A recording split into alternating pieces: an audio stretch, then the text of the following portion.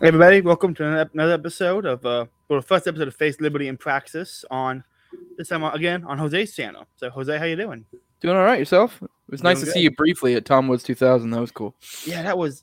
I've never been day drunk before, and so that evening was just weird for me. You've never been day drunk? What the hell's wrong with you? I'm 23. Just started Oh, drinking. okay. So I don't know.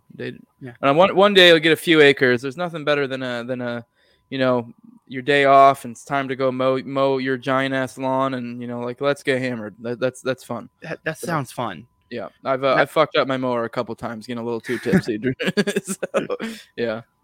That was a fun event because I went to that burger place that was in there, made my burger, drinking my beer, see the time, and just fucking leave and didn't pay for anything.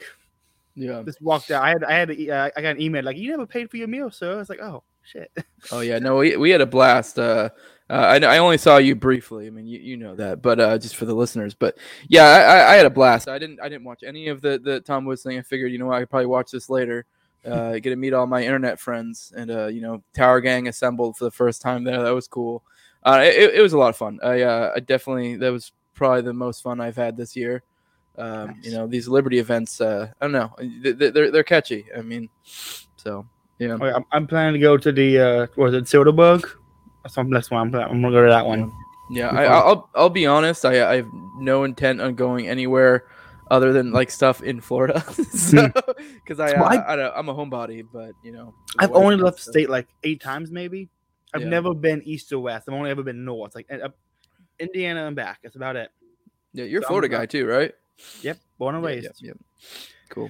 So, well, I want to see Texas. Want to see other places. Yeah. Really, just Texas and Florida. That's really the only places I care to see now. Yeah. No. Well.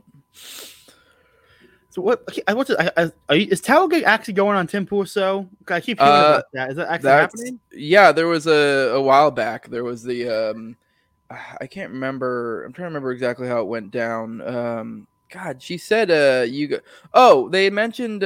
briefly mentioned us on Tim Pool because they had who did they have? I think they had Alex Jones and Phil Labonte, I believe, was the two. And I don't remember what they were talking about because Shu was supposed to come on, I guess. And Shu's been on our show. God, now the echo's back. Or now the echo did come up. We were dealing with audio. Now we do have an echo, but it's gone, so we're good. I don't know what I don't know if you moved and it magically fixed the echo, but yeah, no, we had Shu on our show, and someone I guess commented like a super chat like, "Oh, that's crazy! Like she won't go on there, but she'll go on Tower Gang."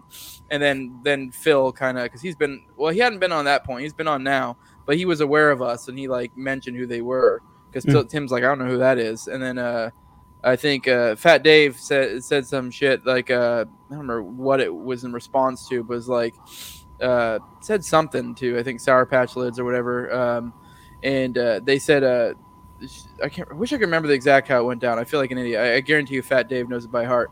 God, we get a low whirring again. I don't know. Did you put your headphones back on? Did you actually turn them on? No, that's still about to be off. Sounds like a printer going or something. It could be this. Hold on. Yeah. Okay, how's that? You made it worse. I didn't know how. I guess I'll turn it back on. Yeah. Oh, whatever's going on is better now. What the fuck? Yeah, I don't know. But anyways, yeah, no, then she said something along the lines of like, oh, but you guys can come on the show at some point. And then at that point, I think Clint started messaging her and stuff because so she basically invited us on Sour Patch Lids, which she's the one who kind of handles the booking and stuff. Mm-hmm. And then Clint kind of got in the DMs and stuff because he's been on before. And from there, they've been talking. I guess the thing was they were going to wait until they got the new studio. They have the new studio now. And I was just watching Clint's newest episode with Sour Patch Lids on there. Mm-hmm. Can't remember her actual name. I feel like an idiot. But I just know that's her Twitter name. And I guess we were talking in the group chat, and he was saying that they brought it up in there. And I guess it was something to do with like maybe expenses. I don't know. I think it'll still happen because I didn't realize. I guess Tim Pool flies or the Timcast, they'll fly people that are guests up there. I didn't even realize that. Wow. So I assumed you just had to go on your own, like, you know what I mean, like for the opportunity. I mean, I don't know. I've never been to this level of professional type podcasting, but I guess they fly them up, and I guess I haven't gone there yet, so I don't know specifically what they said. But he was saying in the group chat that something along the lines that they may have concerns about expenses, and I'm like, I mean, obviously, if they're gonna pay for my flight, I'm not gonna say no. But at the end of the day, I will literally go there. If that's the sticking point, you know, paying for it, I will fucking go. You know what I mean? Yeah. Like, I mean, but yes, it's totally. I mean, I guess I can't say 100% it's happening, but I would say like 95+% it's happening, which is fucking wild. That's crazy. Yeah, we're gonna have to turn off the pee poo poo and just do big brain time for that one. Yeah, it's gonna be. Tim is so cautious of like talking about like so Pete was on a show. Pete mentioned ivermectin. Tim was like, "Whoa, hold on, do your doctor prescribe it?" He's so cautious of getting his channel taken down with this completely fail. I can't see Tower Gang in that environment. He's gonna be on the toes, like, "Well, hold on, guys, hold on." It's just. I think you'd be surprised. I mean, I guess he has an after hours type thing or something like that. So I'll have to pay for that because that's gonna be hilarious. Yeah. So I'm sure we'll mix it up, be a little more fun there. I mean, even then, it probably won't be to the normal antics of Tower Gang. But I mean, we're totally capable of doing dialing back the pee pee poo poo and just going big brain time. Like for example, the two main guys of Tower Gang, like the like I don't know if I'd necessarily say the head guys, but they're ones who basically run it all, and the rest of us just kind of show up in and out, you know, when we can. But like Toad and Fat Dave, they've been on. I remember they were on Chrissy Mayer's show before, which I don't know if you're aware, if you know who she is. And they were on with Carol Roth. I believe she's a Gas Digital person. I might be wrong, but she's kind of biggish. I mean, she's pretty cool. But they were on there, and it's a little more serious. And they were serious the whole time and fine. And I think they've been on a few other shows that are more serious. We're totally capable of doing it. I mean, people see my show. I mean, I'm kind of like I'm a little bit more laid back, I guess. I wouldn't say I am exactly like part of the problem normally, but like that's kind of the vibe to like where I usually touch on serious topics, but I don't have any problem, you know, letting a fuck fly here and there or like, you know, being a little crude. But so I'm capable of being serious. I mean, it will be a little hard to dial it back. I was thinking too, because we're about to cover, for those who aren't aware or don't read the title, we're about to do a live reading of an Agorist Primer. And I was curious, like, is that going to be an issue? Like in my head, I was kind of running through today while I was working, like, would that be an issue? Because essentially what agorism is to some extent is like advocating for doing illegal shit. So it's like, I'm sure we'll probably go into philosophy and stuff, and I will be the guy to be like, yeah, you should just do illegal shit. And it's like, just break the law. Like, is that going to be an issue? I don't know. I mean, apparently, I guess I think Clint's even said on his show before that like before they do it, they'll give you like a long list of stuff that like, this is what you got to do. Like, you can't break these rules. So I don't know. It'd be interesting. I don't know. I mean, it'd be something I'd be super excited to do. I'd like to see if I can't get Tim to, I mean, if I'll try to work my grift if that does happen to get Tim to do one of my Anarchist Handbook episodes. Oh, that'd be great. I know he's doing the reading for, I wish I could remember which one it is, but he's one of the lefties. I know that because that's the biggest issue I've been having with this is my circle doesn't really include left anarchists too much. Yeah. So it's like and even then the few that I do know aren't like huge theory guys. So I'm like, I don't know, like, I don't really know any guys that are like big into theory that are left anarchists that I can get to do those episodes. So like, and Tim Pool would obviously be awesome to have it. I mean, even though he's not like super deep theory guy, but it would be cool to have him do, you know, the same one he's doing the audiobook for to do the podcast version for. So cool. It would definitely be a great opportunity. I never thought, you know, saying the N-word would get us this far, you know. And it's kind of funny because like towering the N-word on Sats, and it's like, well, what that gets you? Pool. Yeah, no, it's funny, and we get so many haters too that think it's just some grift, and like, I mean, not really. It's literally just we were literally started as a group chat. They were like, hey, we're just homies that have fun conversations. And like, you know, and a few of us already had podcasts. And like, we should have like a group podcast where we just kind of have like a more like a chilling with the boys type vibe. And it took off. So, I mean, whatever. I mean, you can be mad. I don't really care. Be mad, salty bitches. I don't really give a shit. Like, whatever. If that's a grift to you, I don't really care. Whatever. We're just having fun. So we'll keep on doing it as long as we can. So, yeah. Not a grift. I was listening to Curtis Yarvin. and he was doing a podcast, and the guy's like, you wrote all this great stuff. It's like it's all terrible, it all sucked, no one wants to read it, but it was great. No, I'm trying to write a book now. I got to grift it. And he just started basting his own work. Said no one wants to read it. My new stuff's gonna be way better. Yeah, got a grift. So let's get into it. An Agorist primer. I've done a book club on it with Saudi Agorist, which was a lot of fun, and now I'm gonna do a live reading. Yeah, which I do want to say real quick. I believe the order in which these books came out was a Libertarian Manifesto and then this. And a lot of people, I've talked to a lot of people, and a lot of people say you need to read a Libertarian Manifesto first, or a new Libertarian Manifesto first. And I don't necessarily agree. I mean, it's been a while since I've read these, but from what I recall, I actually kind of like the inverse because from what I recall, New Libertarian Manifesto goes more into like kind of like revisionist history and like, you know, his idea of like the phases of like how agorism will like, you know, supposedly bring about a free world or whatever. And Agorist Primer more covers the basics. So for me, it's like I kind of like. I mean, that would make sense to go first and then the other. Yeah. But I mean, whatever. I actually found this one to be more enjoyable, although I like both of them. So I definitely, I like the other one. It was fun, but this one I thought actually, like that one I feel like gave you like his strategy was spelled out, but this one actually gave you like, I don't know, a praxis. You know, it's like this is what you need to be doing. So no, it's great stuff. Yeah. So I'm not a full-blown agorist either. So anybody wondering, I'm still a paleo working local. I'm actually going to be meeting with my city council and city attorney sometime next week to try to get some laws repealed. So that's gonna be a lot of fun. Yeah. Are you one of those filthy praxians? Absolutely. I have had most of them on my podcast, and I talked to most of them. And like I put Prax in my bio. That's about it. But I love everybody in that group. Yeah, I'm very Praxian friendly. I mean, I don't get me wrong. I have some hesitations, but like essentially the way I see it at their core, they're pushing Konkin and Hoppe, which like I'm more of an agorist, and I think I'm more of the opinion that that's the better way to go. But if I'm of the opinion, if you really feel like you absolutely need to go the political route for whatever reason, Hoppe is the most preferable route to go.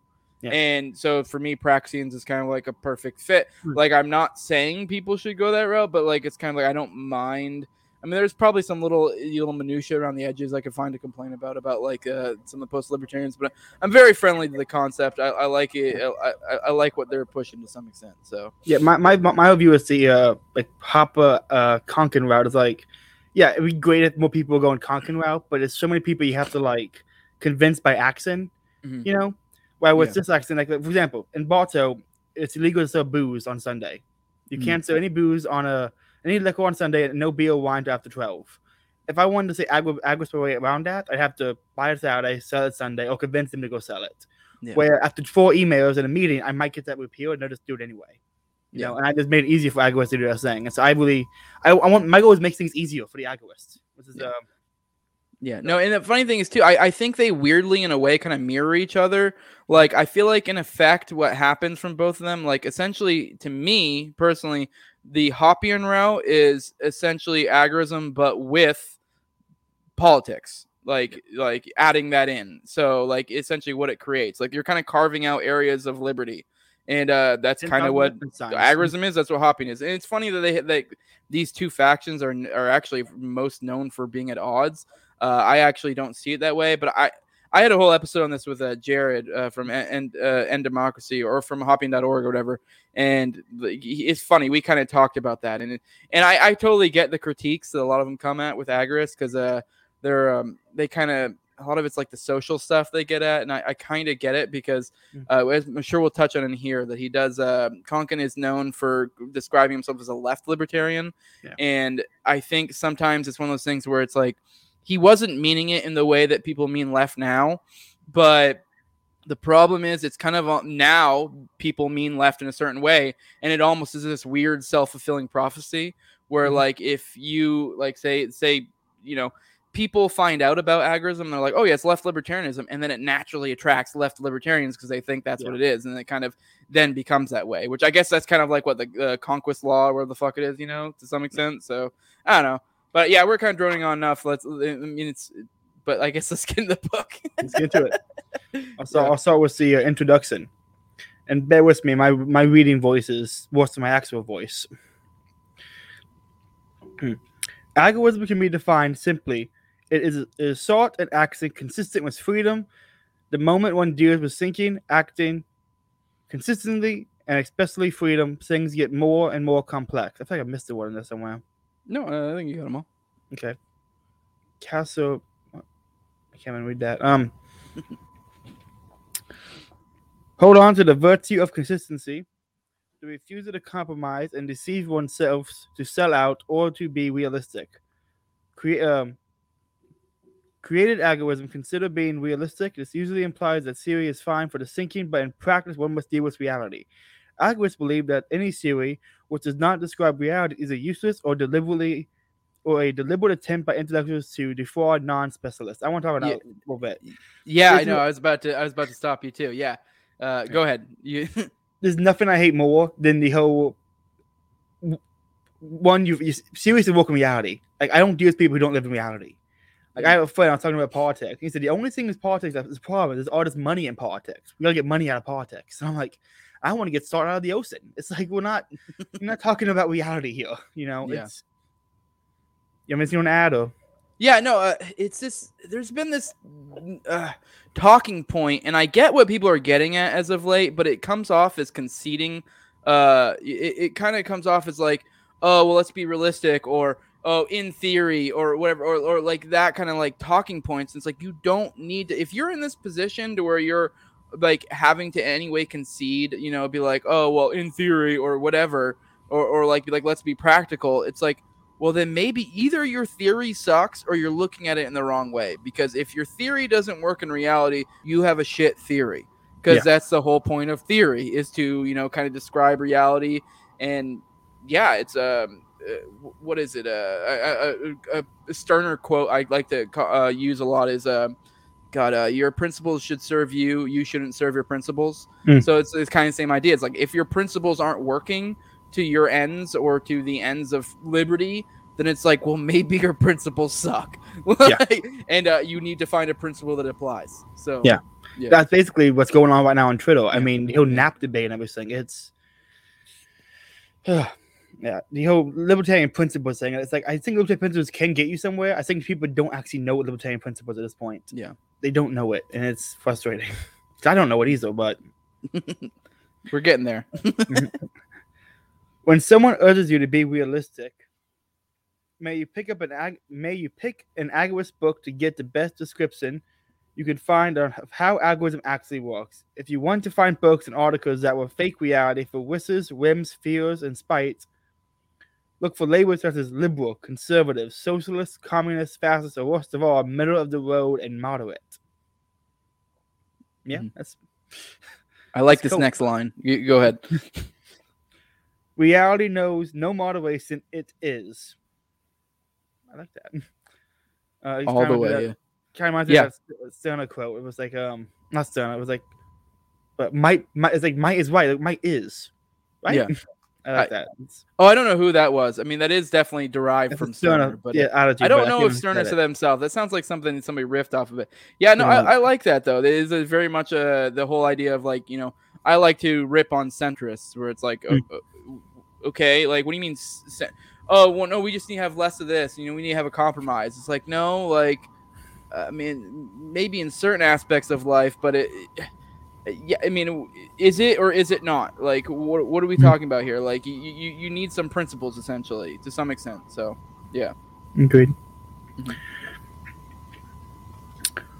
All the way one way of thinking came close to algorithm and is fairly well known today. We will deal with libertarianism later in some detail. An ideology of liberty. It had to choose at one point between consistency with reality and being the politics of liberty. It chose the latter, the contradiction of speaking political power over others to eliminate political power over others.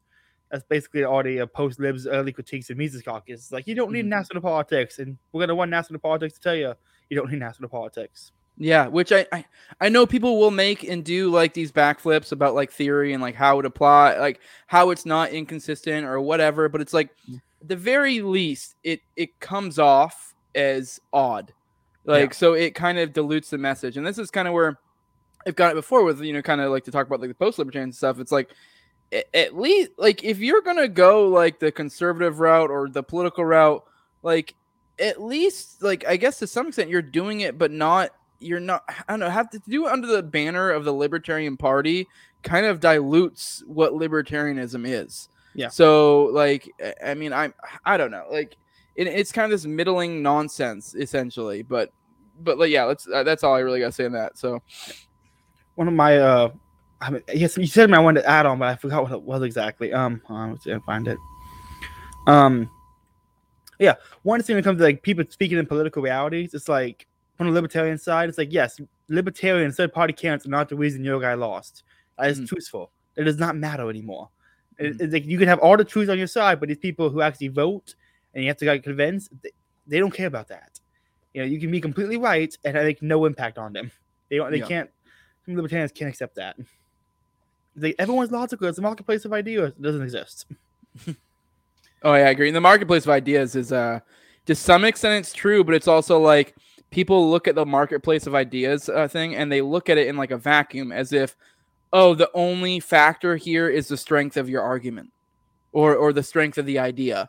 It's like, no, there's a million other factors that come into play. Like there's deception, there's all sorts of things. I mean, like that's Edward Bernays' propaganda essentially, which I mean that would be another good one for you to probably cover one of these days. That's a great one. Right now I'm trying to go to Jacques Cousteau's propaganda. He's an early Christian anarchist, wrote against technology. Interesting guy. Okay, where was I? Those who continue to seek liberty consistently and without the practical contradiction of libertarians become agorists. This is second historical definition for you. Agorism is an ideology, but it is also a scientific and definitively materialist way of thinking. It is not a religious view, save that it believes absolute freedom to be more, nor does it wish to displace anyone's religious views, unless they lead to slavery. Agorism wants no true believers in the sense of blind followers, like any scientifically based mode of thought. It will evolve, as does all understanding of reality. It kind of reminds me of like objectivism a little bit, you know? It's kind of like a very... Yeah. There's a lot of parallels there. Yeah. Yeah. It's so many things like objectivism can line up with, that'd be great. And they're so...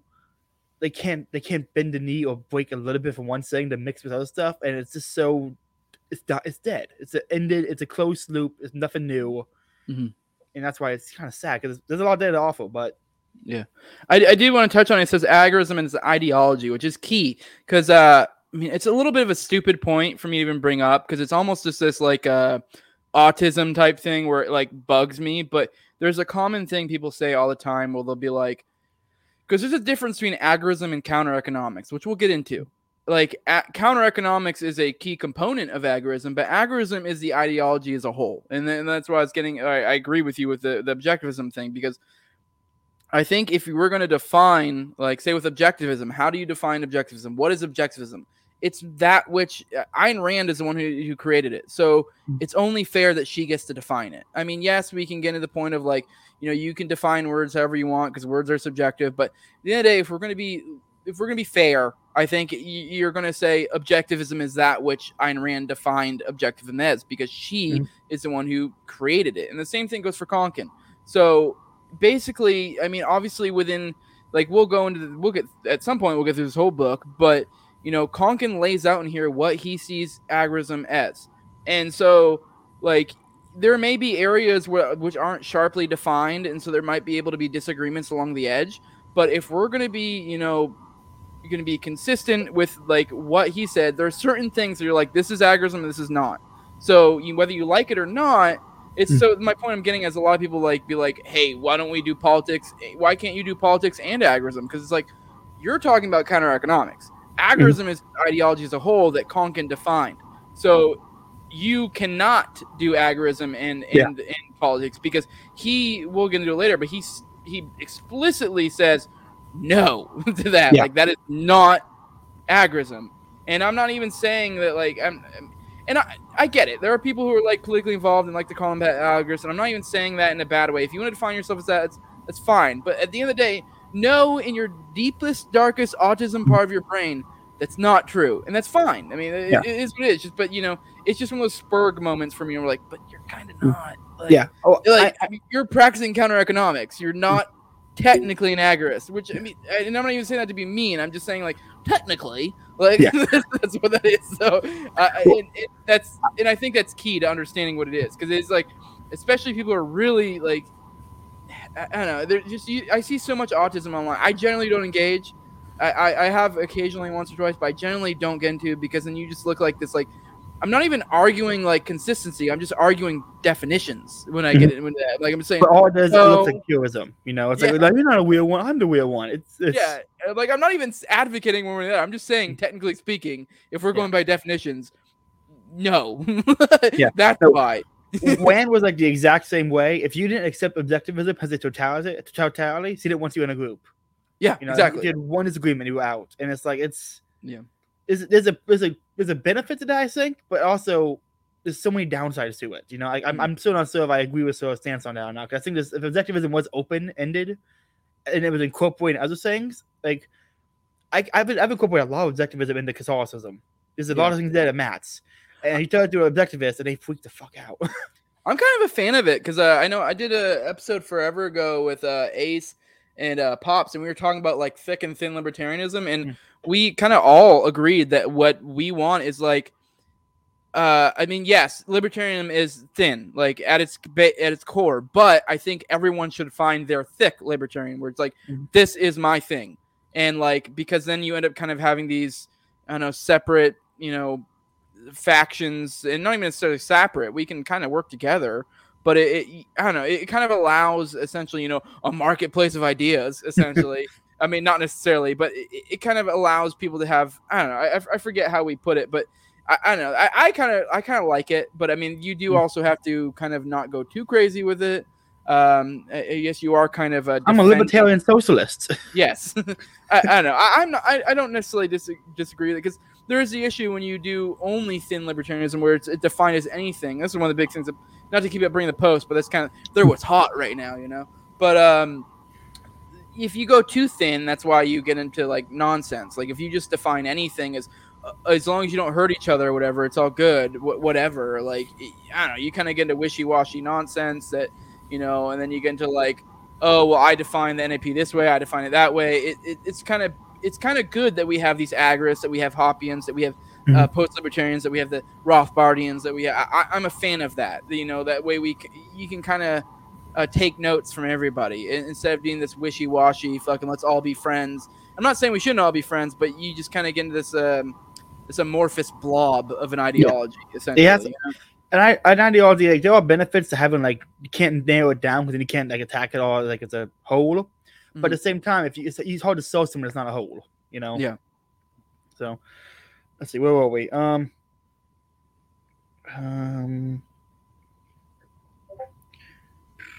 here we go. It will evolve as our understanding of reality. One who has faith in something proven false that was once a tenet of agorism is not an agorist. Reality is our standard. Nature is our lawgiver. In a general sense, agorism is scientific in that it bases itself on verifiable observations about reality. But it is scientific in a specific sense as well. It may be hard for a chemist, physicist, engineer to believe that a hard science was ever developed in fields of economics and political science, but the discovery of this science by me, a hard-bitten theoretical chemist, cynical of soft science, led eventually true libertarianism to agorism. I didn't know he was a chemist. I forgot about it too, to be honest. I don't know why, but I'm picturing his face, and that's kind of how like I picture someone walking in the lab kind of looks like. You saying he looks like a nerd? He does. He looks so fucking weird. He looks like a fat nerd.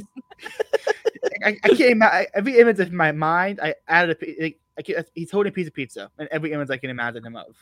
He's like, so here's what you gotta do while he's eating his pizza. The study of human action. I can never say that word. Praxology. Produce some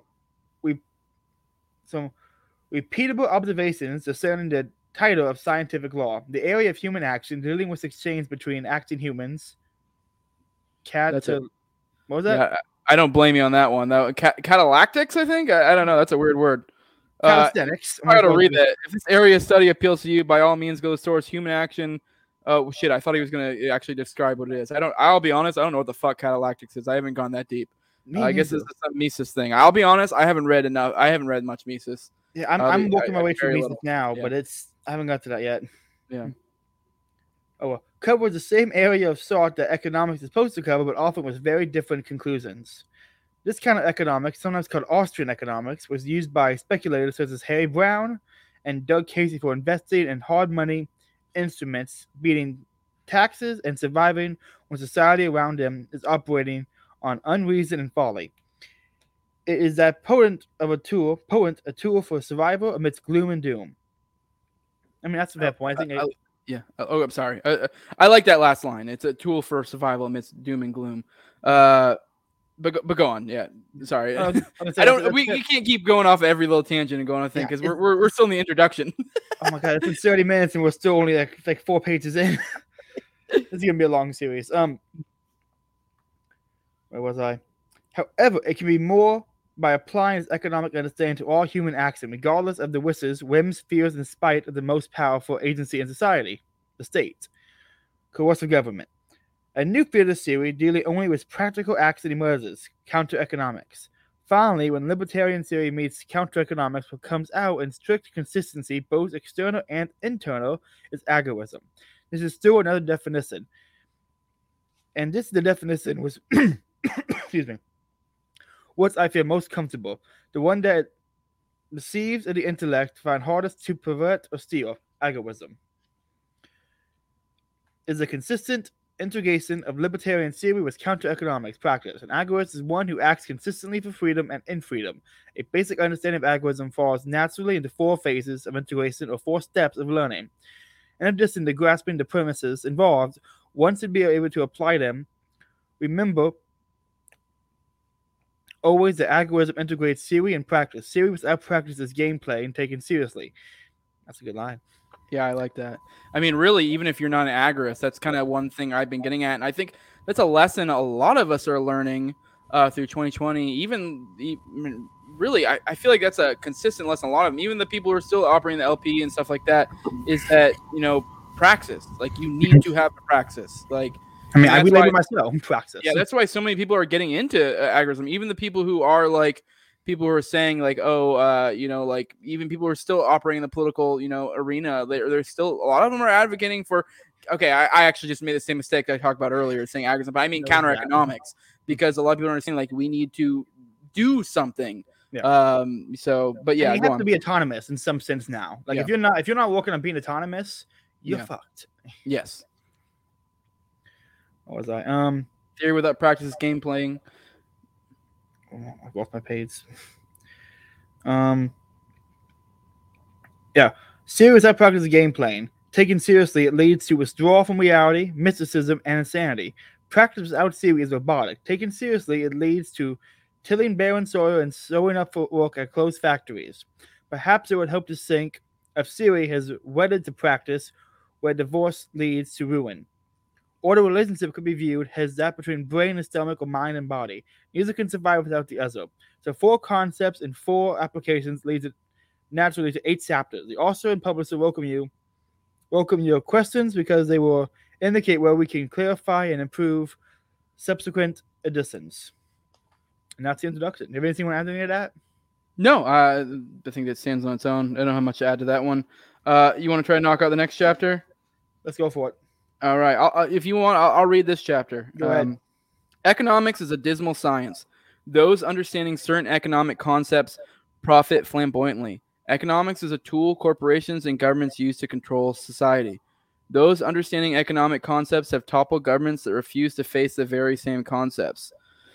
Economics is a meaningless college exercise. Speculators understanding economics make millions of dollars and save others from financial ruin. Here's our problem. All the above statements are true. I don't know if you have anything to add to that. There's a lot there. That one kind of threw me for a loop. Yeah. Yeah, right? They seem inconsistent, but yeah, go ahead. Yeah. I'm going to school now to try to get a degree in economics. And the more I think about it, the more I'm like, what am I really doing with that? It's like colleges are going online. So, it's not like there's going to be a lot of jobs available. I'm like, might I just go into school for 4 to 5 years or just to learn something fun? Like that just seems like a waste of time. But I don't know. It's every one of those sentences is a whole good 20-minute conversation. So this is a fantastic book. Yeah. Anyone listening, again, if you're listening to Jose say, you probably own it or have already read it, but read it again. It's worth it. Yeah, and I know we're taking a long time on the introduction and the chapters, so it may make it seem like it's longer than it is, but this is literally a book you can knock out a day. And I'm a slow reader, so I want to say both of these books, like New Libertarian Manifesto. Yeah, you go ahead and open it. I mean, let me see, look. Let me see if I can get a good look how big those. Oh, I can't get it. I don't have a good focus. Fuck. See if I can get it. I was trying to show up. Yeah, there you go. You can see how big those words are. That's just 2 paragraphs on the whole page. These are things you can cruise through easily. I'm a slow reader, and I want to say I don't think I spent more than 3 days on either of the books of New Libertarian Manifesto or Agorist or an Agorist Primer. So yeah. Thank you, Bonghorn Langhord. I feel like the commentary is worth the extra time. Thank you. If that makes you think there's an inconsistency in the use of economics, you are correct.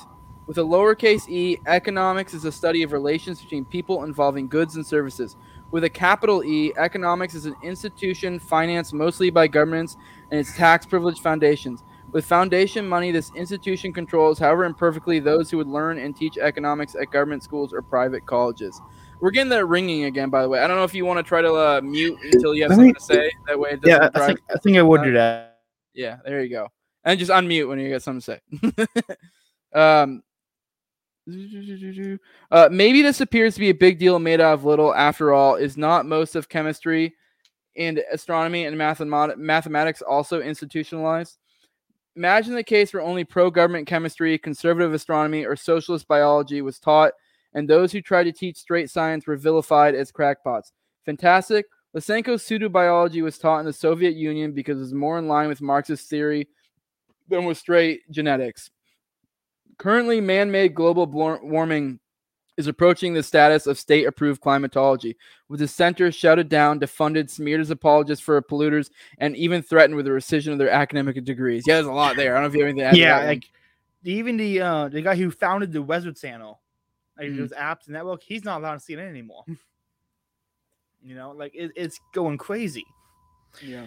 It's I talk to my friends who are all these. I have a lot of friends who are God college, get into. They all have master's and bachelor degrees, and I bring up the political station of colleges, and they're like, "No, it's just pure academic studies." I'm like, "It's fucking not.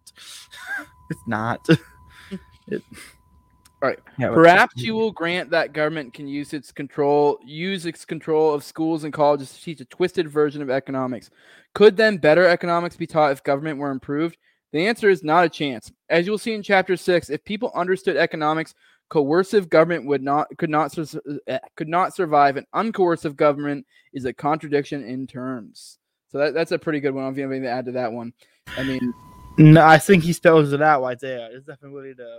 Yeah, I mean, we can totally play back to Anatomy of State, because in Anatomy of State they go into how the intelligentsia is basically an arm of the state. So it makes sense when you're learning economics from them. It's what kind of economics you're gonna be learning? They're obviously not going to prop up correct economics. That's going to lead to the downfall, because if you understand economics, economics is everything, in my opinion. Oh, yeah. I think you legitimately can break down everything into economic terms. So yes. It's just man action. Maybe you could say the spiritual realm isn't, but even then, I'm sure some autists could make some sort of argument to even that is somehow economic. One of the best Catholic books ever was Tom Wood's Search in the Market, where he applies Austrian economics to social teachings in some ways. It's fantastic. When it comes to intellectuals in the state, Anatomy of the State and Hopper's Intellectuals and Intellectuals and Elites in Society, very short article, all great. Intellectual class is the reason a lot of people believe in the state. It used to be the church, and now it's the intellectual class, and it's very important that we get this. Yeah, no, Hoppe really is one of the ones that everything he touches is fucking gold. Yeah, I can't read enough Hoppe. Yeah, I got every book he ever wrote. Myself. And then the Konkin, Konkin's kind of the same way, in my opinion. I love his work, but the problem is he just had so little of it. I don't remember how old he died, but he died pretty young. So it's I mean, not young. I don't know, but he definitely had a lot of time left, and he definitely had more books to write. And it's definitely a downer that he fucking died so early. Yeah. So, what we wish to accomplish in this chapter is simply to give you a basic understanding of real economics. No, this is not just to help explain the rest of this book with even an elementary understanding of economics. Fewer con games can defraud you, especially the high stakes political kind. Let us start with why people act economically. Value. Right down here, there at the very bottom, we begin. Human beings act. Human action. There you go. Why? Ludwig von Mises said it best: to remove felt unease. If you were perfectly content, nothing and no one nagging at you, and you knew that if you did nothing, you could continue to be content, would you move? There's a good Ron Swanson quote that's like, if people get the choice to do something or nothing, they'll always choose nothing. That kind of applies here. Remember, moving from this state will increase unhappiness. Of course you wouldn't move. Even if you said you would move to relieve boredom, you'd be violating the hypothesis. You'd be more bored by moving, since that is an increase in unhappiness, which I love how he frames it here, because it's very much like it brings it back to economics is everything. Like everything is human action, and everything is like it's just what incentivizes human beings to do things. Value is subjective, so on and so forth. So did you have something to add? I thought I heard you. No, I just he summed up the beginning of human action so well. It's like I've been trying to read human action like 3 times now. He sums it up so succinctly. It's incredible. Yeah. Is that not a contradiction? You rightfully ask. Correct. And if an assumption leads you to a contradiction, it is wrong. Our assumption was that you could achieve a state of ease. Therefore, such a human condition is impossible. In reality, man always has reason to feel unease, to feed himself, clothe himself, shelter himself, reproduce and feed, shelter, and clothe others, amuse himself, and so on. Unease cannot be eliminated. It can, however, be reduced. It can also, unfortunately, be augmented. I do think I want to touch on unease cannot be eliminated. I want to say real quick, I feel like that kind of gets at the whole like magic silver bullet aspect of any theory or anything. Like we're not getting at that like a magical utopia. There will never be a utopia ever.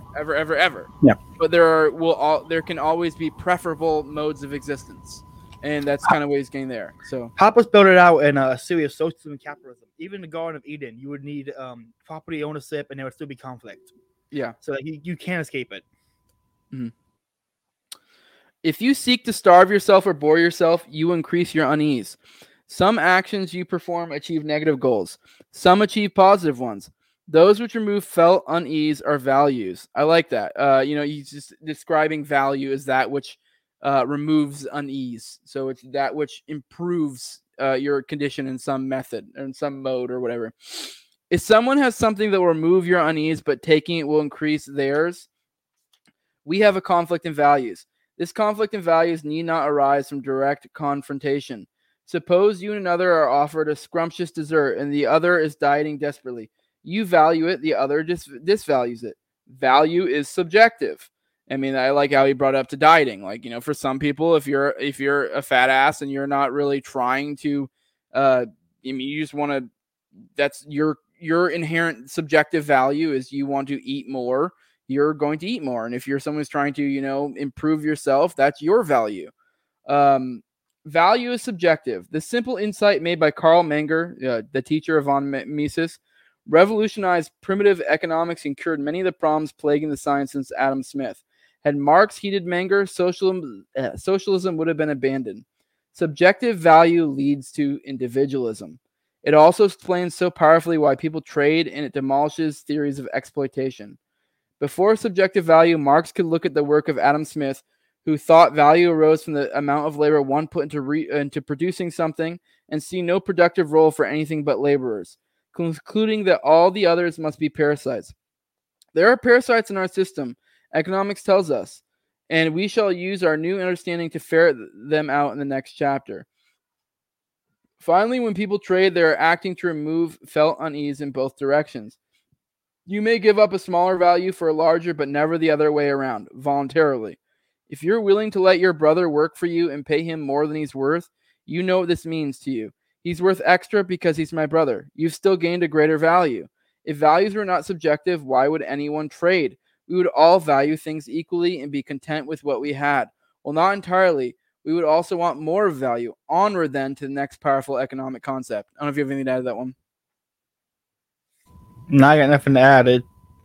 Again, trying to explain Austrian economics, my friends who've taken like 2 economics courses, things to know everything. I was failing miserably. Read this, like, I know how to like actually engage with him. With Mises, he's very smart, but you can't quote to people. You have to like translate it.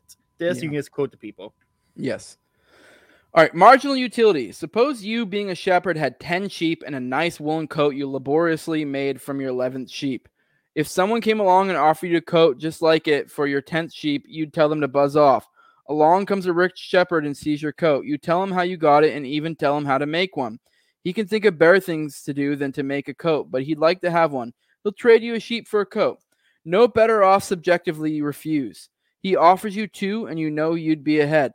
You can make another coat and have 11 sheep again. Meanwhile, the rich shepherd would rather have 98 sheep and a coat than 100 sheep and no coat. I don't know if you have anything to add to that one. That's kind of we're getting to like deep economic terms, but marginal utility, with this one, it's the idea that like, once you get more of it, it kind of reduces the value to some extent. So, that's why it's like, would you rather have 98 sheep in a coat or 100 sheep and no coat? It's like those last 2 sheep have less value. Individually they have the similar value, but subsequently they reduce the value to some extent. So, yeah. But this example so far is still one of subjective value. His final offer is 3 sheep. Joyfully you accept. As you are leaving, you run to another poor shepherd with 10 sheep and a coat. There seems to be a lot of this going on. He offers you coat for a sheep and is willing to accept 2 sheep. You're still ahead, 11 sheep and the coat, and you don't have to make it yourself. Such a deal. Using the wool coat as our medium exchange, we find out something interesting. Sheep are sheep as far as the example is concerned. Yet while you trade your 11 sheep for a coat and you would not have traded your 10th, you did trade both your 12th and 13th sheep for a coat. This principle where you value each additional unit less and less is called marginal utility. You are operating at the margin, and utility is an older word for value. So marginal value, that's a good way to put it. I feel like utility throws off some people, that word. All sheep and dollars are not alike. Marginal ones are cheaper. Besides giving us an idea which can handle more in economics and also help us to spot fraud such as tax redistribution, see next chapter. Marginal utility leads directly to the next concept, division of labor. I don't know if you have anything to add before we move on to the next section. No, I'm good, man. It's basic economics being spelled out very. If it was complicated, we could break it down, but it's so already simplified. It's nothing to break down, Yeah. All right. Division of labor. Subjective value may lead us to think we would prefer producing some goods rather than others, or transporting them, trading them, serving them, or storing them. Yet it's marginal utility which tells us why this specialization works. If I produce 10 cooked hamburgers an hour and you produce 12, and we happen to eat the same, it's obvious who has more surplus to trade and will be eager to do so. I should check out other lines of productivity or move to less desirable, at least to you, location where I can compete. This process we are led to specialize by greater productivity and greater reward. It is called division of labor. Von Mises speculated that it was the glue holding society together, and if you think of society as bigger than a nuclear or extended family, he is right. If Jane sings beautifully and we do not, division labor is why I'm writing this book. Eating your hamburgers and we're listening to Jane on the radio.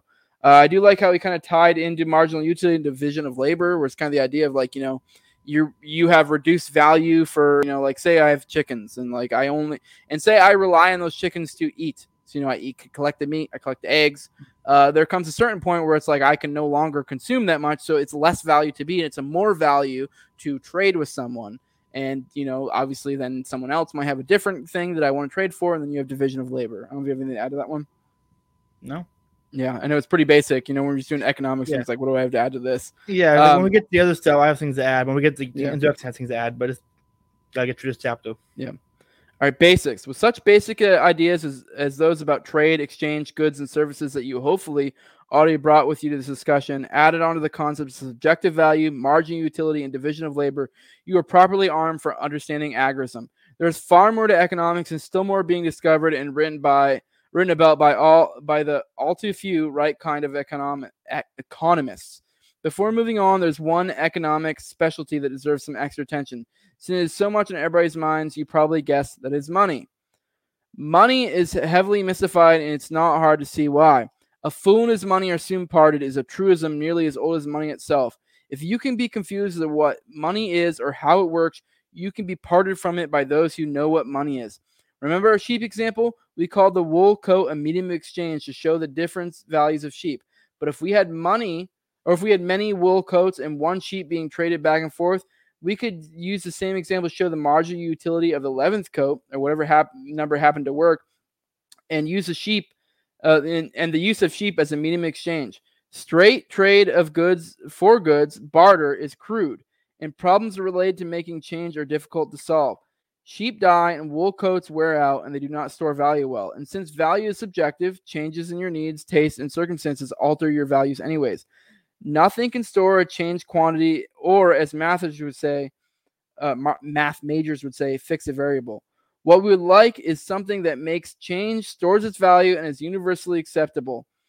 Everyone wants it all the time. To be blunt, there is no such thing and never will be, though all bank directors, congressmen, and commissars may decree otherwise. Subjective value assures us of that. I like that, how he put it, that he's essentially like no money is ever going to be the perfect money. And that's kind of the issue we've run into with like things like Bitcoin, fiat, obviously, other modes of exchange, but just what's preferable given the current scenario. And, with everything being subjective, it really is. Like if everything crumbled right now, like we could legitimately see a situation in which eggs become money. Like bring my eggs example. So I'm reading what was it called? History of Money and Banking from Colonial America to World War II by Oswald. Mhm. And he's going over different colonies what they use for currency. Like Virginia used tobacco, different currency, different colonies, different places. And how mediums exchange between like 18 different colonies. 13 colonies. It's crazy to read about. Yeah. But No, this is like this little one section about money.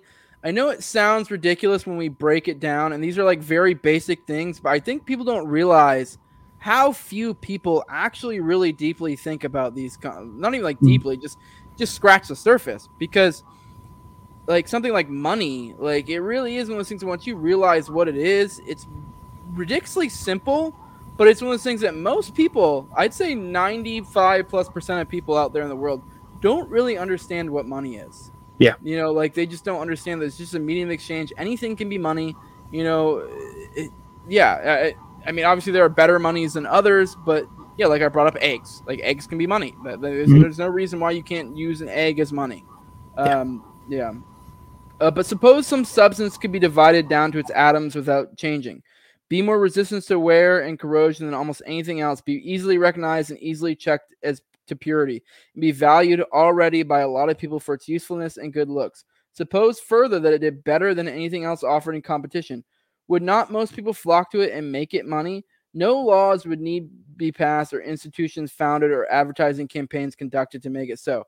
Nature would take care of it. Second, third, and fourth choices might be used, but the first would be the standard by which the others were measured.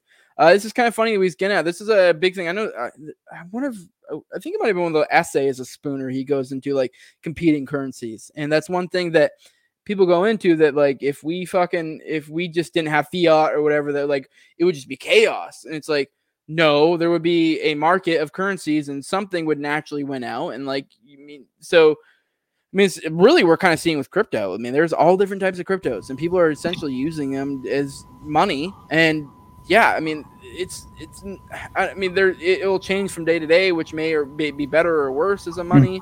And yeah, I mean, that's kind of what he's getting at. You don't need a government, but the government has convinced people that you need a government in order to have money. Like download a crypto app and look at all the different cryptocurrencies and exchange rates between them all, and that's just free market money right there. Yes. Like it may be hard to understand, but after 5 minutes to look at the app, you'll get it. And like, why can't we have this physically? Yeah, Yeah, no, it's funny too. Like that Spooner essay I was talking about, he literally, I remember reading, I want to say it's there's a work that I had that I think it was because he was I think he wrote for like newspapers and stuff, and he had different essays here and there, and that was where I got that from. He there was some essay in there where he was talking about competing currencies, and he literally was he obviously was not around for crypto, so he was talking about different precious metals. He was talking about silver, copper, gold, and I think some other things. And he was very much going into, you could literally swap out different types of cryptos and it would make sense to, the modern day.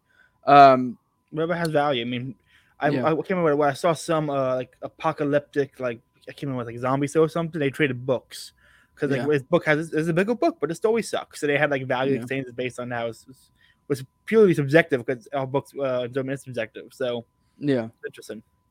Such a substance has been known for millennia. Gold and its close chemical relatives, platinum, silver, and copper, remain the choice of a free market. Even in an unfree market where money is imposed by force against the will of traders, that is, by fiat, gold remains the money of the underground economy and of the overseas economy working around the fiat money.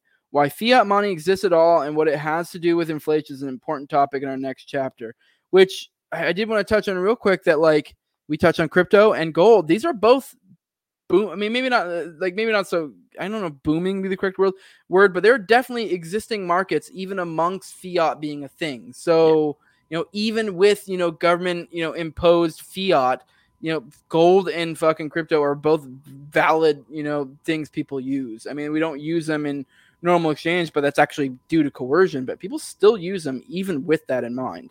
Yeah. So, yeah.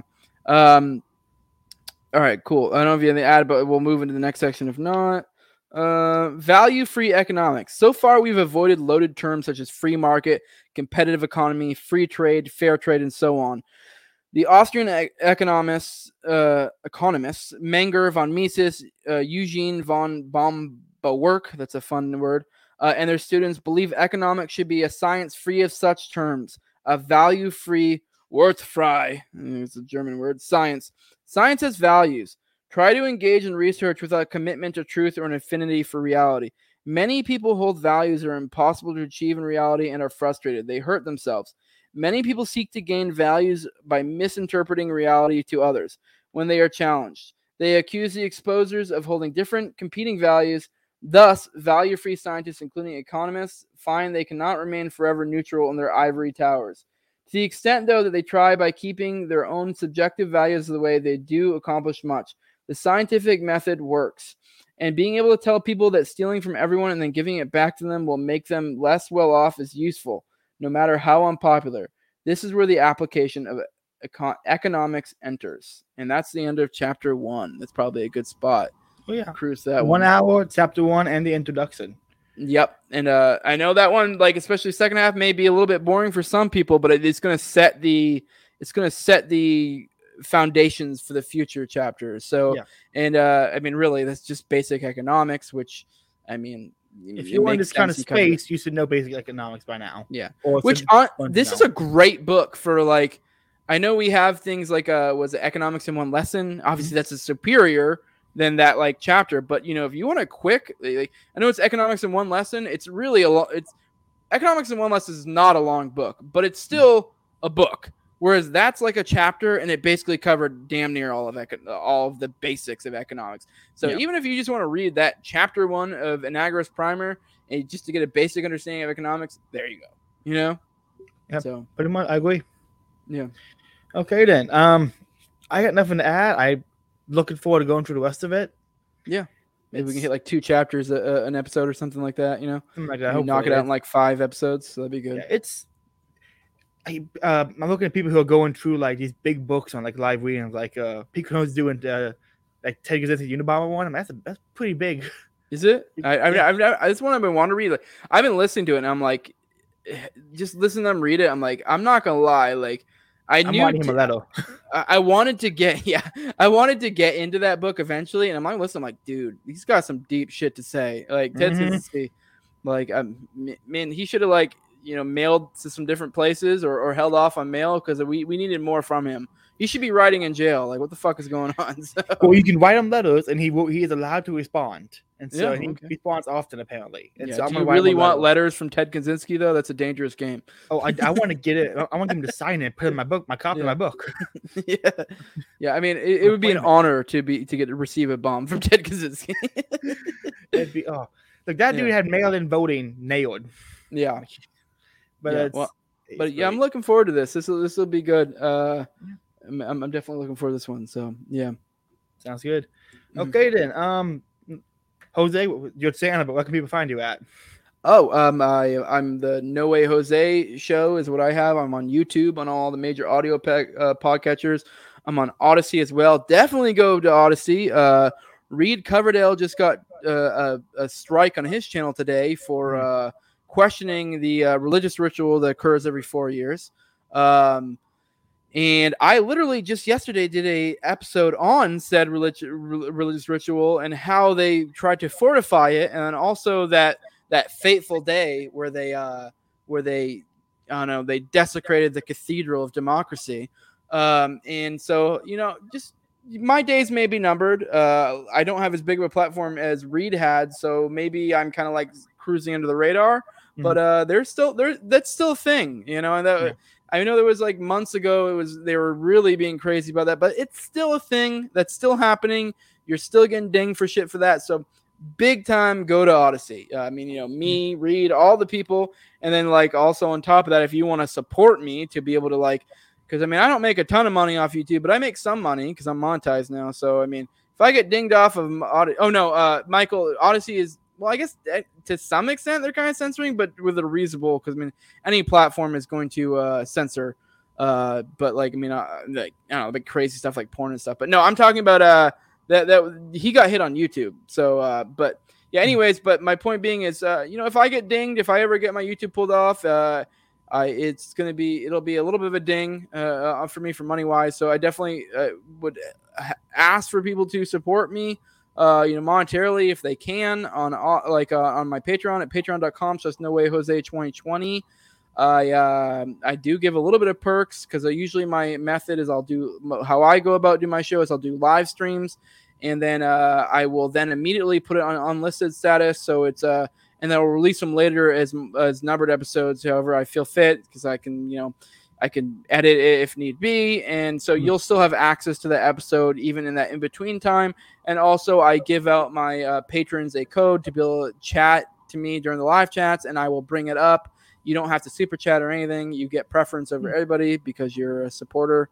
Maybe once I get more, I might start getting different tiers. Maybe like people that high up I can do episodes with or something like that. But as of right now, I have a pretty small patron, so it's just that's my case right now. But yeah, I'm on Twitter as well at Galison Jose, or you can type in Jose Galison, you'll find me. Yeah, I really appreciate you having me on my channel. But no, I definitely enjoyed doing this, and I think I'll enjoy it more as we get more into it, because this one was very much setting the groundwork, to then work off of. So we should have more to conversate off of later. Well, guys, another episode. This has been a first episode of Faith, Liberty, and Praxis. Thank you, Rob, for the name. I texted my friend Rob, like, I need a name for my podcast. Catholic Libertarians too, just descriptive. And he's like, just Faith, Liberty, and Praxis. I'm like, in 5 minutes, he came up with a way better fucking name.